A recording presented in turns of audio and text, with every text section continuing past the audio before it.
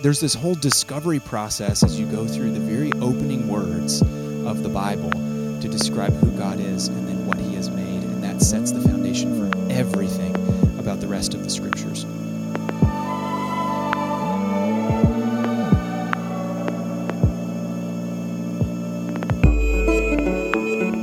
Hello again and welcome back to the Roots and Branches podcast with New Life Evangelical Free Church. My name is Paul Arneberg, the host, with Pastor Brent Kompelin.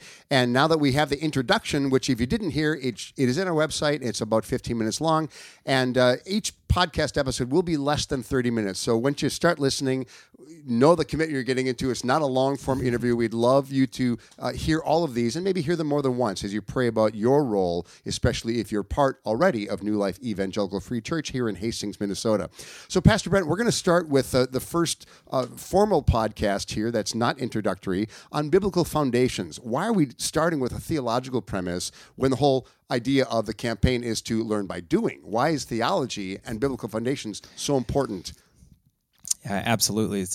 We are going to start with biblical foundations because we want to be aware and deeply connected into and listening to what God has revealed about who he is and who we are, and then what we are called to as disciples of Jesus Christ. And so starting with biblical foundation is imperative because God's word will not return void. Mm-hmm. We can trust wholeheartedly in what God has described about who he is and what he wants us to be and do.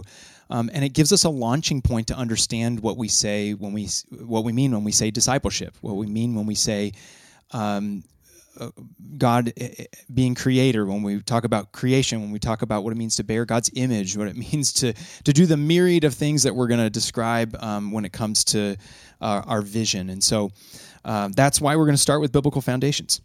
Excellent. And the reason I ask is because sometimes people, I would say even in Christendom, even in churches, they might tend to think, oh, I am not a theologian or I don't understand the big concepts. We want to encourage you listeners that this is a way to set the tone that is biblical centered, but we are going to get to nitty gritty. I believe the Christian life is both mind and heart. It's both body and soul. But we need to have the worldview of the centeredness of Christ and his creation as we talk about anything to do with our campaign. In fact, I think of when Moses was going in the desert, he said, Lord, show me your glory. How can I go on unless you're with me? Yeah. Well, we're going to flesh that out right now. Yep. We're going to go forward with this ministry campaign with the Lord as our shining light and our Alpha and Omega. Yeah, amen. Amen.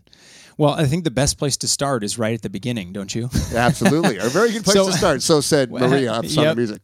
So we are going to talk about Genesis chapter 1 and our first biblical foundation, and this is the topic for our first full podcast here, is to talk about creation, to talk about what is the world that God has made and that we are in, and let that start with helping us to understand who God is and then who we are as we live in this world that he made. And so this is a foundation-setting podcast because I think that one of the things we're going to discover as we go along is how the world that we're living in has sort of removed the idea of God from the equation in so many ways. That's a big statement, yes. Right? But by talking about the fact that we live in a creation, yes, means that there's a creator. And yes, we need to know that creator, and then we need to figure out, okay, does the creator's design make a bearing on how I live? Well, of course. And so there's this whole discovery process as you go through the very opening words of the Bible to describe who God is and then what he has made, and that sets the foundation for everything about the rest of the Scriptures. So, yes. Genesis chapter 1. Here's the first thing that's going to be fun to point out about it, especially if you're listening and you want to open your Bible and follow along. This first opening sentence of Genesis chapter 1 says, "In the beginning, God created the heavens and the earth."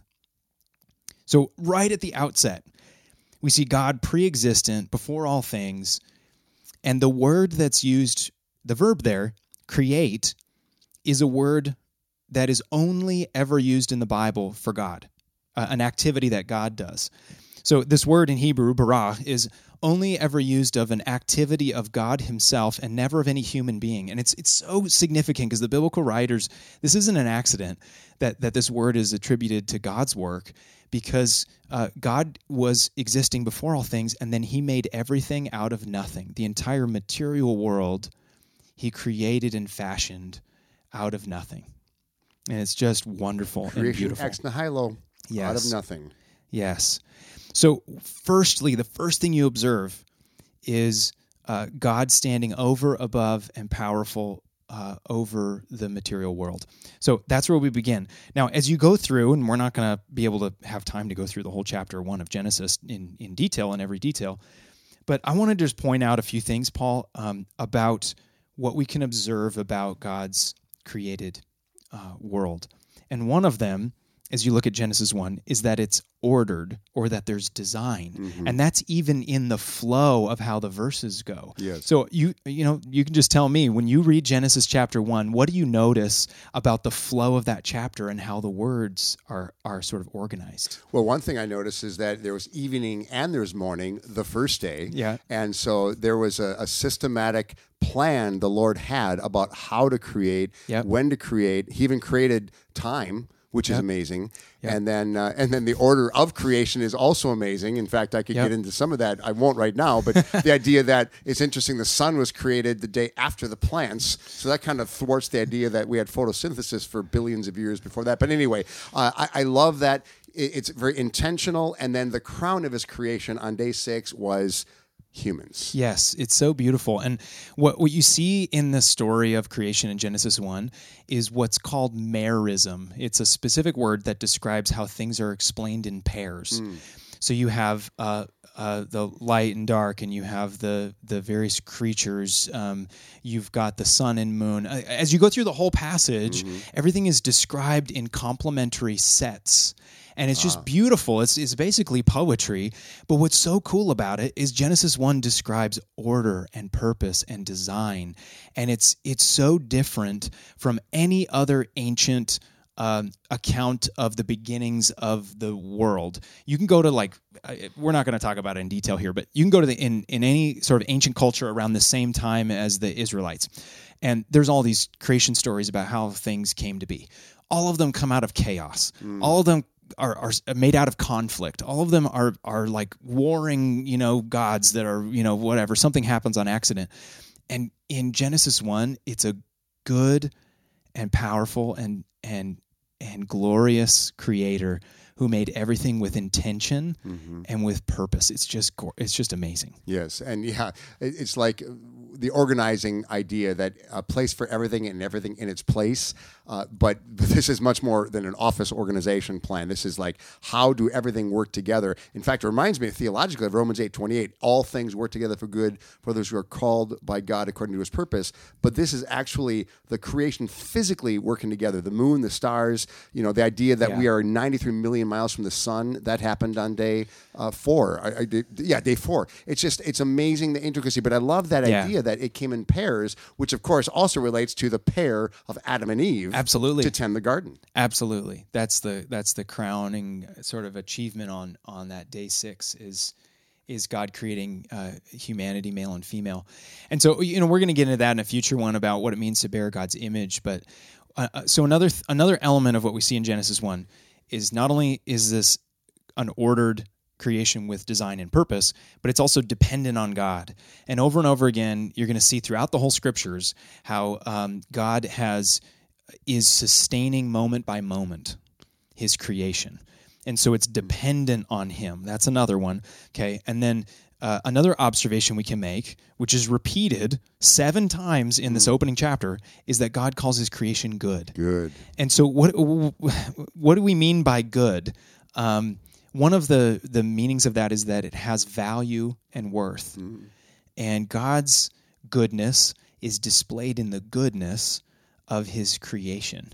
And the goodness of his creation is that it is incredible that God looks upon his creation and says we see the goodness of God reflected in that beautiful order and design And then we see its purity, because we see that creation designed to reflect his glory reflects his holiness and his purity in that initial account. It's just an amazing chapter. Yeah, that's excellent. It's such a wonderful. In fact, I remember one of my earliest students said that he came to the Lord. He had saving faith based on Genesis 1:27, that in the image of God he created them, male and female he created them. The idea, and at the time this young man was only about 12 or 13, but he had never really fully grasped the concept. He was created in God's image. And that idea, this good God who created everything good before the fall, of course, which is Genesis 3, that allowed him to say, I am that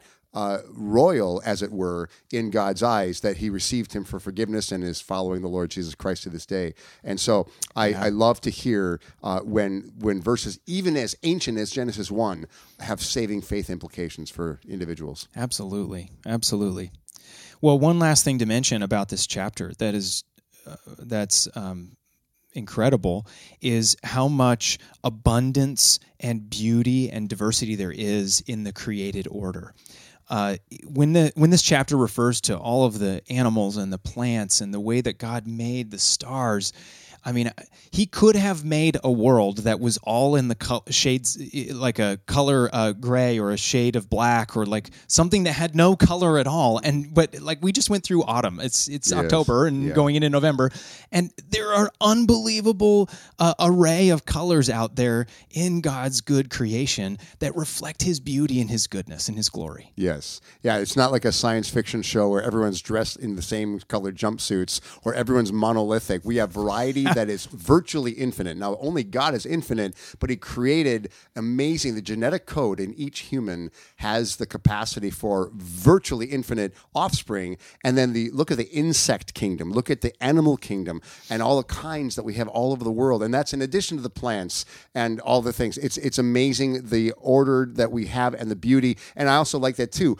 God didn't have to invent beauty, but he did it for his pleasure and ours, as well as the tastes and the culinary delights and overflowing abundance when things are right. Now, of course, we're in a broken, fallen world, but he created it to be fruitful and multiplying and abundant, more than we could ask or imagine, which is also a theological concept out of Ephesians 3:20. Absolutely. Absolutely. So maybe the best place to kind of bring this home is, what are some of the implications of these truths that we see in the opening chapter of the Bible? The fact that God created out of nothing, that he chose to do it out of his benevolent will, that he made a creation that is ordered and has design and purpose, that it has goodness, that it has all of this abundance and beauty that reflects all of the great glory of God in who he is. How does that affect us? And then what does that say about who God is? Yes. Well, and a verse that just popped into my mind, believe me, is not my notes. Romans 8:6, the mindset on the flesh is death. The mindset on the spirit is life and peace. And the reason I think of that verse right now as you're speaking is because we need to remember the Spirit with whom we are imbued with his breath. God breathed on Adam and he became a living being. Jesus breathed on his disciples after his resurrection and said, receive the Holy Spirit. If we can fix our eyes on Jesus and his design for original creation, and we as his new creation as his disciples, and then we learn to do that even more by doing it in community, that makes us grow in the fullness and the knowledge and the grace of God. Yeah, absolutely.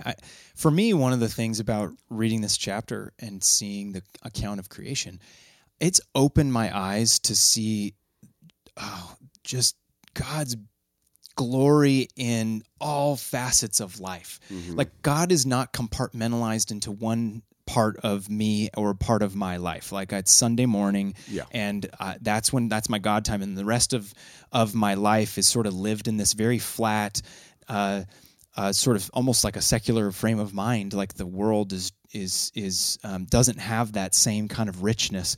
By knowing that God has created things on purpose with worth and with this beauty and glory, it has opened up the horizon to be to seeing all the different areas and places about who God is and his goodness displayed in his creation. It reminds me of that famous quote by, I believe it was Abraham Kuyper, "There's not one square inch in this universe over which Christ does not cry, mine." Yes. Everything is his, and that relates a little bit to the stewardship topic, because people think, well, if I tithe, I'm good enough. Or maybe the average evangelical, I'll give 2%, I'm good enough. Well, how about this? You might give 10%, but really all of your money is God's, and you should have an account for everything you spend, even on pleasures, because taking your wife out to dinner is a good thing.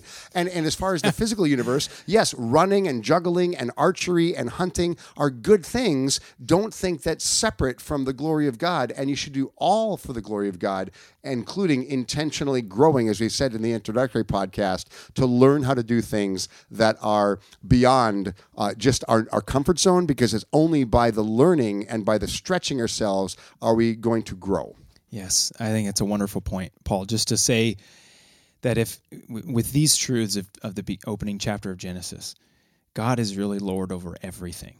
Lord over creation. He is, yes, and he deserves all the glory and honor in every part of who we are. And so one of the things we're going to talk about for all of our sort of ramblings on Genesis 1 is we are going to go into in the future in these episodes and as a church to talk about discipleship as being whole life discipleship. Yes.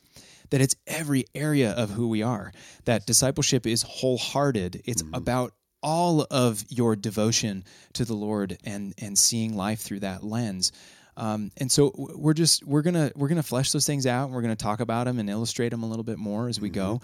But I just love how Genesis opens up to describe the creation and what it reveals about the uniqueness of God, and then the unique nature of what He has made, and then that sets the compass for how we interact, or how we are going to walk through the rest of the story of Scripture. Yes. It really sets the foundation. So that's wonderful. Well, we have a guest with us, Meg Cravens. Thanks for being here. Yep. We've been talking about creation being made with God's design, with His goodness, with abundance and beauty. And especially when we talk about creation being good, it's one of God's attributes. Yeah. It reflects who God is. How have you seen that in your own life, coming to understand God's attributes better and coming closer in relationship with Him? Yeah. So recently, probably a few months ago now, I was praying and I asked God to show me more of how He's powerful and more of how He's loving. And, He's so many things. And I know He is those things, but how can I experience them personally? How can I know them more fully in my own mind? Mm-hmm. And God is a God who teaches us through doing. And so many things that He teaches us through hands-on. And so I love that our church has that learning by doing as a real focus. But I was praying about that, and maybe a couple weeks later, Paul and I were, it was about 8:45, we're getting ready for bed, and I look out the window, and there's this massive cloud bank out our balcony, and we have a great big view to the east. We live in the country, so you can see for miles and miles. Yeah. And this cloud bank was just filled with lightning. There was lightning strike after lightning strike, just cloud to cloud. And it was just incredible. And I kept looking at it, and it kept going. Yeah. And each second, there was multiple strikes of lightning per second. And this went on for a minute, and then 5 minutes, and then 10 minutes. And so we went outside overhead where we were. It was clear sky. You could see the stars. Yeah. But then off to the east, you could see this massive, massive cloud bank that must have been miles long with continuous lightning. And we just stood and watched it in awe for at least a half an hour. And it was beautiful, and the sheer power of it and the creativity, because no two lightning strikes are the same. Yeah. And we were glad that we weren't underneath where it was, because it was probably raining pretty hard. But the creativity that God made lightning, that He sustains our world, that He is behind that, it showed me more of who He is, how He's so powerful. Yes. And there's places in the Bible that talk about like thunder and lightning around His throne. Yes. And so to have that in your head as you're watching this lightning going, oh man, I would have fallen on my face like so many people in the Bible did when they had these visions. Yes, exactly. It was awe-inspiring, and that was his answer to me, to remind me, to show me how he's so powerful. And that was shown through his creation. Yeah. And so, okay, I kept praying. I want to see more of your power and your love. And I was thankful for that. So then a little more time passed, and Paul and I went on a camping trip up north. Okay. We went to Lake Bronson State Park, which is almost in Canada. It was a pretty far drive. So we were in the middle of nothing, but we got to do some great hiking at this park while we were there. And we're on this river, and there's no one around us for miles. Part of the park was closed. So we're doing this hiking. It's a beautiful sunny day. It's middle of the afternoon, and we're hiking along this river, and we see something in the water. Yep. And we're like, oh, what's that? Okay, maybe it's a rock, maybe it's not. And they'd warned us about bear or something. Well, I don't want it to be a bear. Thankfully, we didn't see any bears. Yep. But we stopped, and we're looking at it, and we're on this bank up above the river, and we see stuff moving in the water. Okay, it's not just rocks. And so we're waiting, and they come up on the bank, and it's multiple otters. Now, Wow. if you know me, my favorite animal is the otter. They're just awesome. That's been my thing for years, but I've never seen them in the wild before. Okay. Wow. I have always thought it'd be cool. I never thought it would happen. And so we're seeing them on the bank. They're, running and tumbling around in the sunshine, as you would imagine otters would do. And then they finally see us. And so they all jump in the water, and then we see these 5 heads with beady eyes kind of looking not very happy with us. And we felt kind of guilty and kept going on our hike. But it was awesome to see them. Yeah. And it wouldn't have meant the same thing to someone else, but that was God telling me he cares for me. He sees me. Even with silly things that aren't, life-altering maybe. Yes. He sees us. He cares for us. He knows what we care about. Yeah. And he reminded me that he loved me through that. And so these were just 2 recent examples, but there's so many parts of creation where he shows us little bits and pieces of who he is. Yep. We don't see him directly through it, but his fingerprints are on it. So yes. he That's is so cool. the God who made otters, and in all their fun and the joy that they kind of are. Yep. And the God who made lightning and the power and awesome creation that shows. Yep. He's the same God. And there's so many other parts of creation that also show who he is. So I love that even though the world is fallen, we can still learn about him. His creation is still good. Yep. And it helps us in a really tangible and visible way. Yes, absolutely. And to tie that into like our understanding of Scripture, something that's so important for us, and we talked about one of our core values being biblically founded, the words of Scripture and the revealed special revelation of God's Word gets sort of corroborated, if you will, or like confirmed in how we see God's goodness and glory and beauty in creation. We've talked about Psalm 19 as a picture of this, and you were sharing this with me earlier. What were you sharing about that? Yeah, so the beginning of Psalm 19, the first couple verses says, "The heavens declare the glory of God, and the sky above proclaims his handiwork. Day to day pours out speech, and night to night reveals knowledge." It doesn't matter what language you speak. It's universal. He gives tangible things you can taste, touch, see, hear, feel through all of our senses, through creation. It's just by existing, it's glorifying God. Yes. It's amazing. And that psalm is so beautiful because it describes how creation declares God's glory, and then the middle of the psalm itself transitions into God's particular revelation through Scripture, that the law of the Lord is perfect and it refreshes our soul, that the statutes of the Lord are trustworthy and they make us wise, that his precepts give us joy, that his commands are light to our eyes, that the fear of the Lord is pure, enduring forever, that the decrees are firm, that all of them are righteous. It's like the spoken or written word of God and his spoken word to bring everything into being out of nothing. Let there be. Right. All of it works in concert. Yes. as God's particular revelation is like affirmed in and shown its like the richness and beauty of who God is in his creation. It's so cool. Mm-hmm. Yeah, I love it. Thanks for sharing that. Thank you for listening to our second podcast of Deepening Roots and Growing Branches of New Life Evangelical Free Church.